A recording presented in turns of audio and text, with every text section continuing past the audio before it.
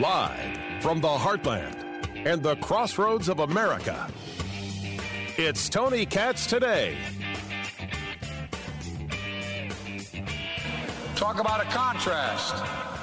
Ordinary people waiting in line for an hour for a box of food. And the policies in the past created more billionaires than ever in American history.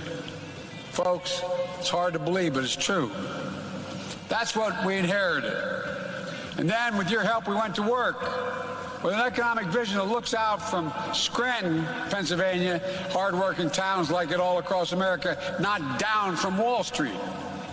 Wall Street didn't build this country. The middle class built this country, and unions built the middle class. I'm not joking. Without unions, there'd be no middle class. It's always good when Joe Biden's yelling at you. It reminds you that whatever drugs they're pumping through him are still working. What a conversation he's having there in front of the AFL-CIO. Unions built the middle class. Without the middle class, we'd be a bunch of nothings. Man, if it wasn't for the middle class, Scranton wouldn't even exist. I'm from Scranton. I'm scrappy. I'm scrappy and I'm from Scranton. Look at me. Why do I sound like Jason Sudeikis doing Joe Biden? I don't know. Tony Katz. Tony Katz Today. 833-GOT-TONY. 833-468-8669. You think this economy is going well? Show me. Show me. Wait, before you do, let me share this with you. It's from the Daily Mail. White House says Biden has sparked historic economic boom as the Dow plunges into bear market amid record inflation, high gas prices, and recession fears. This is what America is saying. This is what the Biden administration is saying. Wholesale prices are up 10.8% in May, a record annual pace. We're near the record, and the Dow is down 192 after being down 800. Tell us more, President Biden, about how you're all about the unions and America's just doing just great. That's a fact. And by the way, there's a reason. You're the best trained workers in the world. That's not hyperbole. When you do well, everybody does well. You know, if investment bankers in America, they're all bad guys. They're not bad. But I guess what? If they went on strike, not a whole hell of a lot would happen. Okay.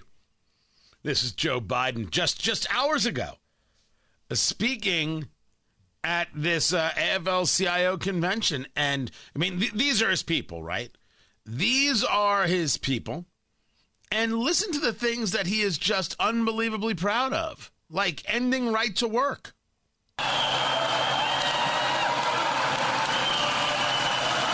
As they say in Claymont, y'all bring me to the dance. Thank you. Please, have a seat if there is one. You're a gigantic reason why I'm standing here today as your president. I really mean it. I owe you from the very beginning of my running for office back when I was a kid. It was labor, unions, made a difference. At the time, we were right-to-work state, and we changed that too.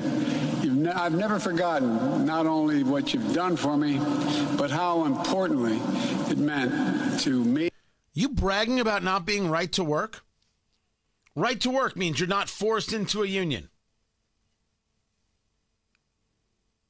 You're proud. You're proud of this. Man, it is clear that we're starting to understand the level of disconnect between you and the American people. This is ideological. Ideological. I mean, how else do you explain this? And I remember us having this discussion, old buddy. When I think global warming, I think jobs. Jobs. Good paying union jobs. Jobs you can raise a family on. Jobs you can't be outsourced. Look, Funny, when kids are told about global warming, they're told about death, death, death, destruction, destruction, destruction. Dead parents, sea levels rising, total destruction of humanity. But not Joe Biden. Nah, global warming is thinking about the future. I don't know. Gets him a little, I don't know, titillated, one would assume. Yes. I put out a video yesterday discussing this constant refrain from the administration that everything's going well and the constant reality that not everything is going well. Why do they do what they do? And some people argue, well, this is exactly what they want. They want to destroy it. They want to burn it all down. I always argue that is not the way to engage a conversation. As a matter of fact, I think that is a massive mistake. Don't do it. However, we should give that conversation its due. That if you believe that the future is green, the only way you can sell people on the idea of green this, of solar this, of wind that. I mean, this is an administration that has announced they're investing in hydrogen. I have no argument against hydrogen. It doesn't replace gasoline today. And the story is about today and tomorrow. And hydrogen doesn't replace anything tomorrow. Their desire is to keep oil prices high so the green looks like a solid investment in comparison. Artificial markets are what they're all about. Let me say it again. Artificial markets are what they are all about. The ideology comes before the American. I've often said that they put their ideology before their humanity. Well, in this case, that humanity is the American citizen. The American citizen deals with $5.25 gas on average. That's okay. They'll thank us. The American citizen has shelves that are empty way too often. That's okay. They'll learn to do with less and they'll be happier. A lot of that great reset kind of talk. The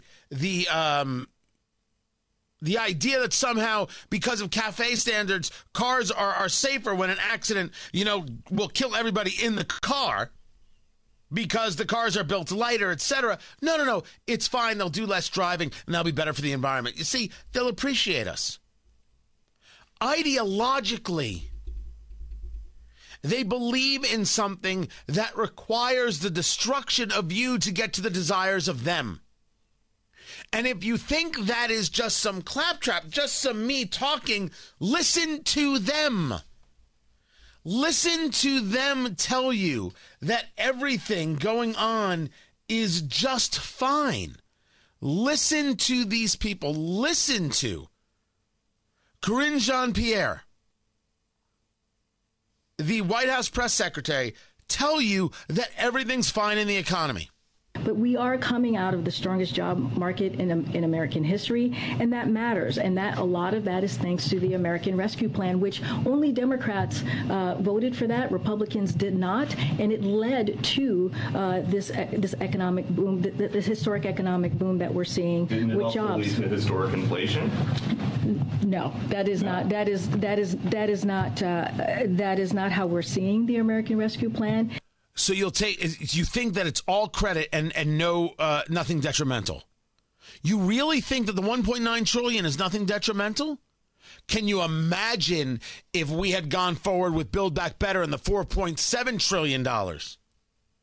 How bad things would be, how rough things would be, where inflation would be right now. You can find, actually, that story.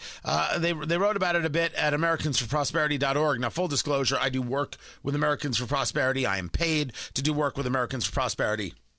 I'm always very, very clear about those things. But if Manchin hadn't been standing in the way, if Republicans hadn't said no, it's another $4.7 trillion. How bad would inflation be right now? The $1.9 trillion, look at all the good work it's doing. It's not the problem. It's not the outrageous spending. Spending is always a problem. Too much cash and not enough stuff. Still haven't fixed supply chain. You have no fixing of oil prices, and you don't seem to care because your point of view, your value system is in direct contrast and conflict with the American people, with where Americans live and breathe day in and day out. At least the Americans who actually go to work and do something and create something and want to build something. The takers, the leeches, well, they don't care as long as they get a check. But the creators, the builders, the doers, which the country cannot live without. You want to argue that it's the unions that created the middle class? I argue it's the entrepreneur.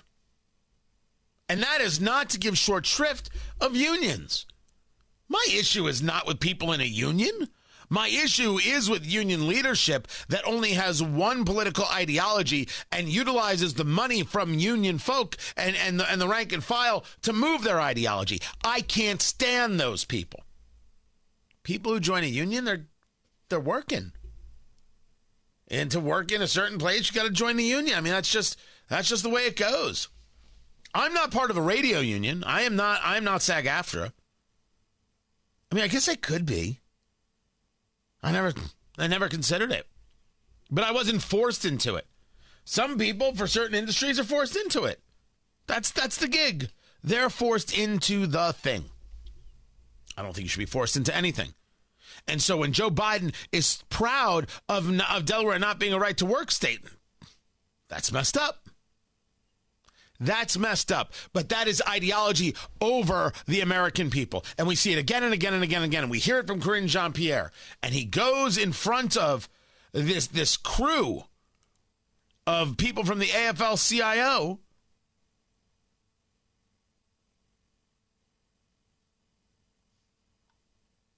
And he says, well, to deal with this inflation, we'll just tax the rich. Put on rent and mortgage costs, high-speed internet. You guys out there are going to be putting on high-speed, and we've already got the money for it, billions of dollars. Well, guess what?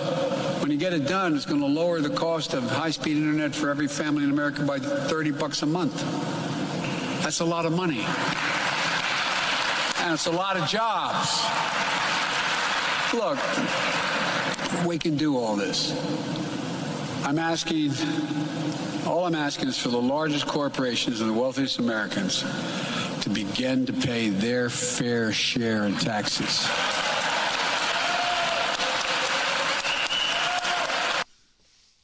The same hateful garbage message. Because the ideology comes first. That is who Joe Biden is. That's who the progressives are. Totally disconnected, not because they don't see the pain that Americans are going through, but because they believe that in the end, Americans will thank them. This is all necessary to create the world they know is better. Like they know anything. I'm Tony Katz.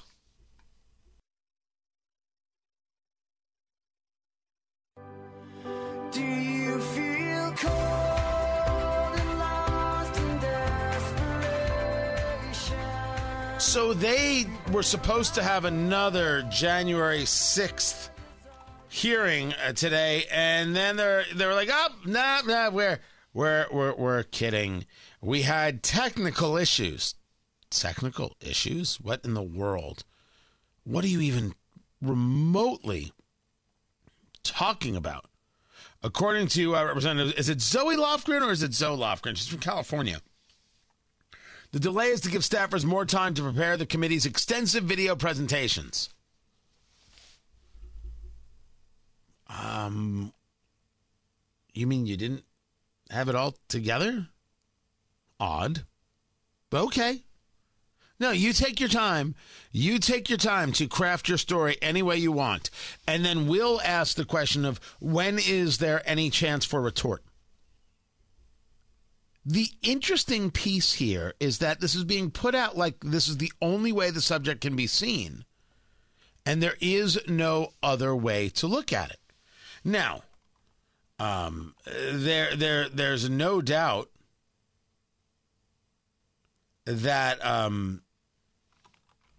you've got some things that look bad for people in Trump land. For example, that Kimberly Guilfoyle was paid $60,000 to give a speech at Donald Trump's January 6th rally. It was 2 minutes. 2.5 minutes, and it was an introduction. And the committee is very upset about this. She's telling Jake Tapper, I'm not saying it's a crime, but it's a grift. Oh, dear Lord, I can point you to a lot of grifts, starting with Black Lives Matter and working my way up or down, depending on how you look at these things. That's not an argument that makes insurrection. That's an argument that makes people say, that's politics, baby. What else is new? What else you got for me, Zoe? It's a grift. Okay. I see what Bill Clinton gets paid. You know what was a grift? The Clinton Global Initiative. Because what that guy got paid before Hillary Clinton lost the election and what he got paid after are very, very different things. The only reason people gave to the Clinton Global Initiative is because they were paying for access. In case Hillary became president, they wanted the access. Otherwise, they would have donated directly to their own charities. You think somebody really needs to pay $500,000? Yeah, $500,000. $500,000 to hear Bill Clinton go, of course not. The only reason to do that was to get to Hillary. That's a grift. Welcome to the wide world of politics. I don't know. I was thinking of politics. I was trying to make a joke. It didn't come out well at all. Welcome to it. None of this, by the way, has anything to do with insurrection. You want to argue that Trump's a bad guy? You want to argue that Trump should have done this, that, or the other? What was the one? Giuliani was drunk.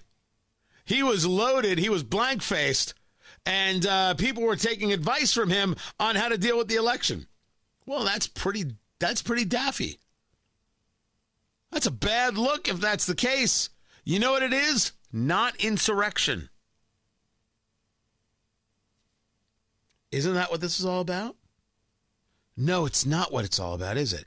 It's all about finding ways to diminish Trump, attack Trump, abuse Trump with no recourse. That's what it's all about. Don't forget about it. Don't forget. Oh, and I've been trying to understand what the story is with Sean Hannity and the pardon. Hannity wanted Trump to pardon Hunter Biden as a way of healing the wounds of his presidency.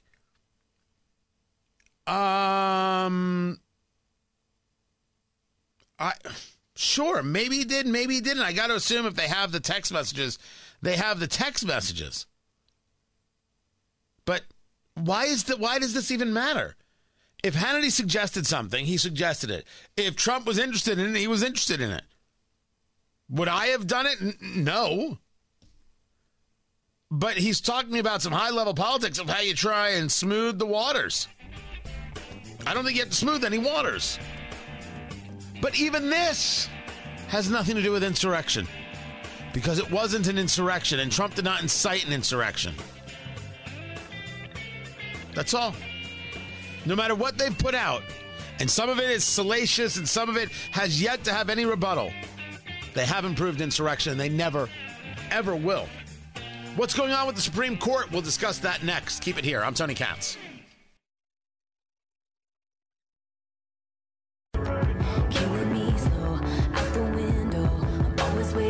It's a twofer, really, because I caught this story over at Politico, and I'm like, man, I am hoping this is true, regarding putting an end to the tyranny of agencies in America. Tony Katz today. It's great to be with you. I'm like, man, I got to talk to William Jacobson about this. Cornell law professor, the mind behind legalinsurrection.com. And then I'm over at legalinsurrection.com, and I read Washington State Supreme Court imposes different standards on police seizures for whites and BIPOC, which stands for Black Indigenous People of Color. And I said, oh, Oh, it's a twofer. Today, William Jacobson joins us right now, Cornell law professor, legalinsurrection.com.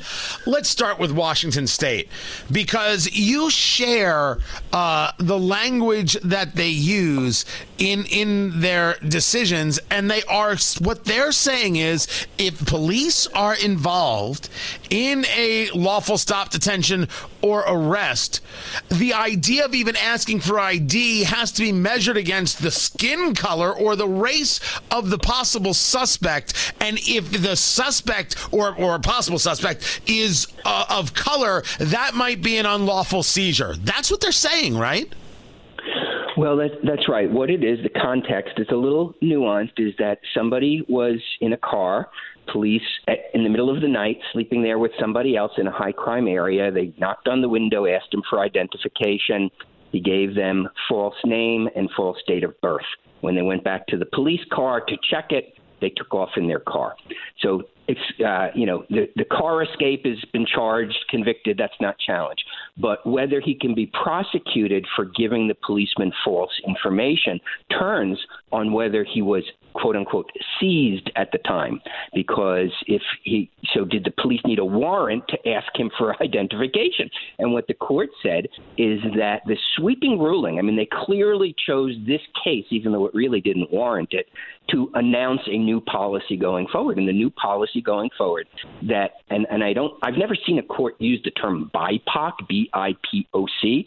So that's Black, Indigenous, and other people of color. That's the way the court described it. If a BIPOC person is involved, you have to take race into account in terms of whether this constitutes the person being seized, meaning they don't feel comfortable leaving, they don't feel that they have the ability to leave, whereas a white person in the same circumstance might feel the ability to leave.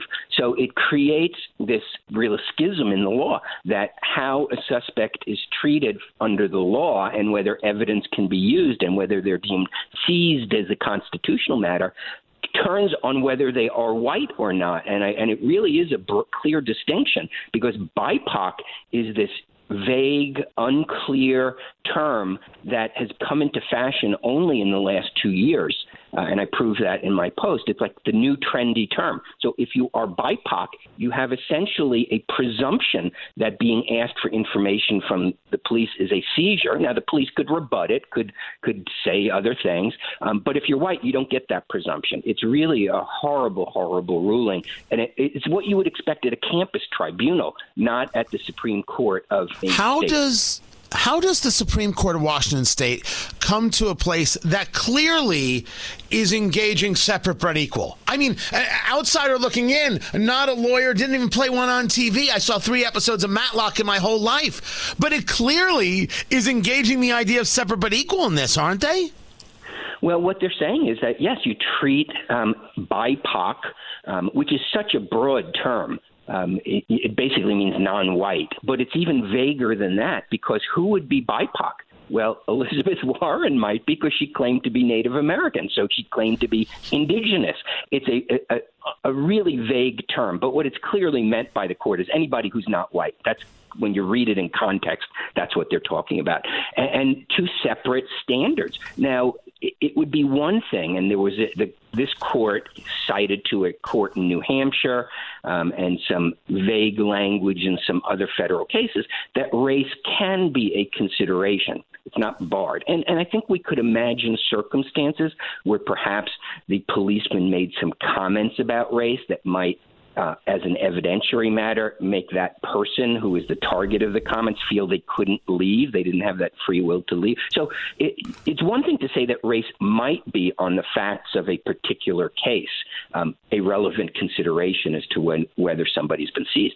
But this doesn't go there. This says anybody who is BIPOC enters into that relationship with the police with the presumption that there is systemic racism and that they are going to be treated unfairly, and therefore they don't feel free to leave, whereas a white person might be, and so they are seized. And who is included in BIPOC? It's not just Black Americans; it's indigenous, whatever that means. It is a person of color. What does that even mean? Because some of the things I cited in my post about this is that the survey data and the academic data shows that various non-white groups have very different experiences with the police, have very different perceptions of the police, have very different perceptions of policing, but to lump them all into one basket and call it BIPOC and treat them like they are fungible people just because their skin tone might be a little more than white. And, of course, how do we know what person of color even means? Because how much color do you need in your skin? Is somebody from Southern Europe a person of color? I mean, there are people from Southern Italy and from Sicily who, their skin color is certainly darker than somebody from Norway. So, this is just an absurd standard. It's something you would expect from a campus DEI office. And now it's the law, according to the Supreme Court of the state of Washington. It's madness. You bring up some wonderful points about how do you determine these things, and the whole idea in terms of color and ethnicity, and then the whole idea of feeling comfortable to leave or not that seems rather subjective to the outsider looking in. Talking to William Jacobson, Cornell law professor, the mind behind legalinsurrection.com. Now, all eyes have been on the Supreme Court regarding the Roe v. Wade decision, and will there be an overturning? We know that we've got the draft leak of Justice Samuel Alito that would show a 5-3 decision, doesn't include John Roberts in this draft, about overturning Roe v. Wade, returning abortion as a conversation to the states. And there's a conversation about this leak, and why don't we know who the leaker is yet? But one of the other stories Politico brought up, and it was about the idea that the EPA power, or EPA, the Environmental Protection Agency, their power to restrict greenhouse gases could be restricted because, as we've seen in the agency class, they're given this unlimited power. They can make regulations. They have the full force and effect of law, and there's really nothing the American people can do about it. But the argument is that a John Roberts court, Chief Justice John Roberts, always believes that it's the legislature that really needs to be doing the heavy lifting. So are the agencies usurping the power of the legislature, which is the power of the people, to have their representatives make laws? What do you know about what's in front of the Supreme Court right now, and where do we think this is going to go? Well, the lead case, and there are several consolidated cases, is West Virginia versus EPA. And it has to do with a provision under the Clean Air Act that was passed that basically says to the EPA, go do whatever you want to do to bring down greenhouse gases, okay? And, of course, as we know, so it essentially gives them complete control over the economy to do whatever they want to do. And that's the issue. There's no provision in the act as a legislative matter that tells the EPA what to do. But the question becomes, can you essentially delegate this legislative authority to the EPA as an agency under a vague mandate and say, now you have control of the U.S. economy, essentially. Anything that involves, greenhouse gases, anything that involves carbon, you can now do whatever you want to do.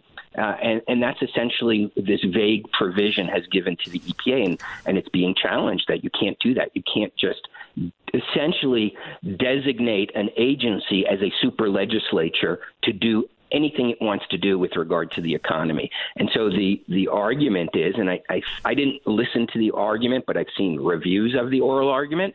The reviews are predicting that this will fall. And then the question becomes, what kind of ripple effect does that have throughout the federal bureaucracy? Because one of the big issues is you have a permanent bureaucracy that acts like a legislature, not just on this, but on, 100 different things.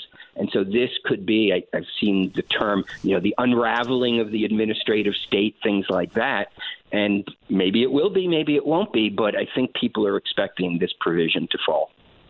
So when the provision falls, it ends I refer to it as the tyranny of the agencies, this fourth branch of government that it's become.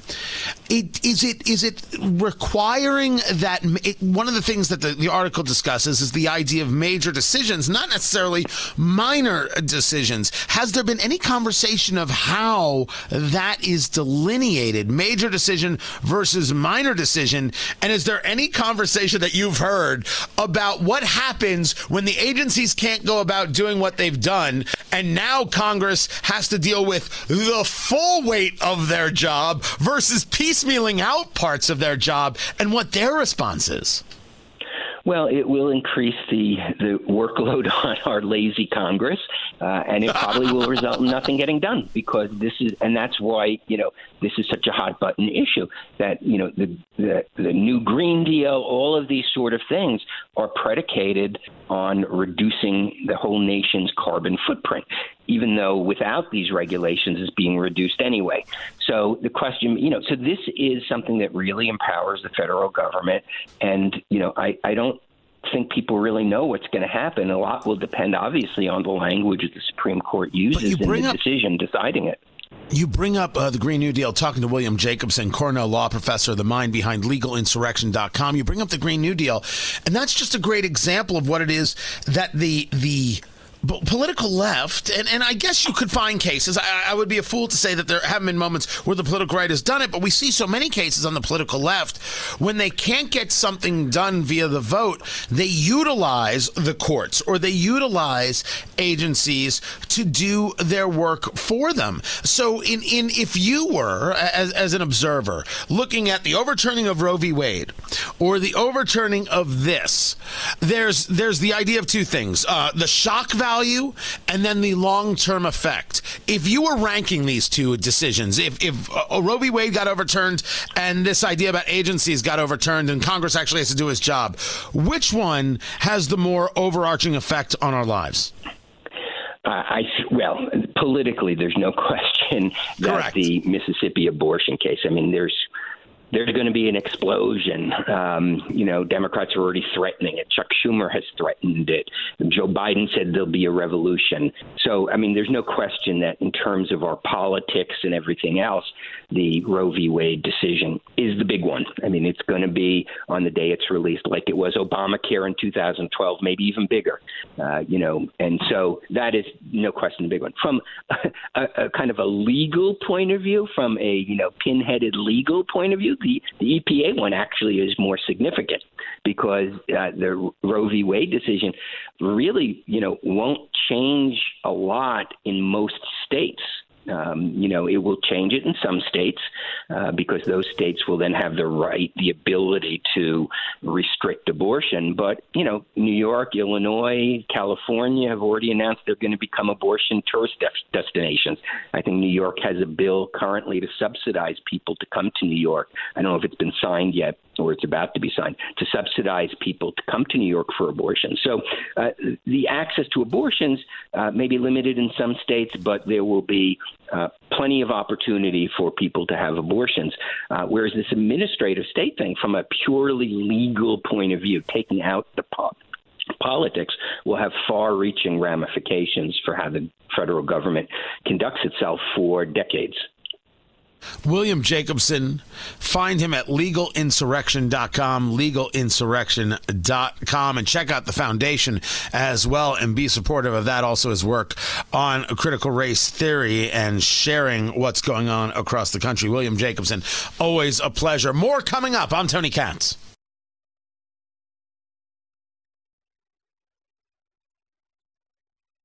Show me your soul, I gotta know best that you're beautiful inside. It's 14 million degrees outside. Come take the wheel and drive. All right, maybe it's less, but how could you tell? Tony Katz today. Just sheer brutality with that real feel heat index going to be getting us to 110 degrees.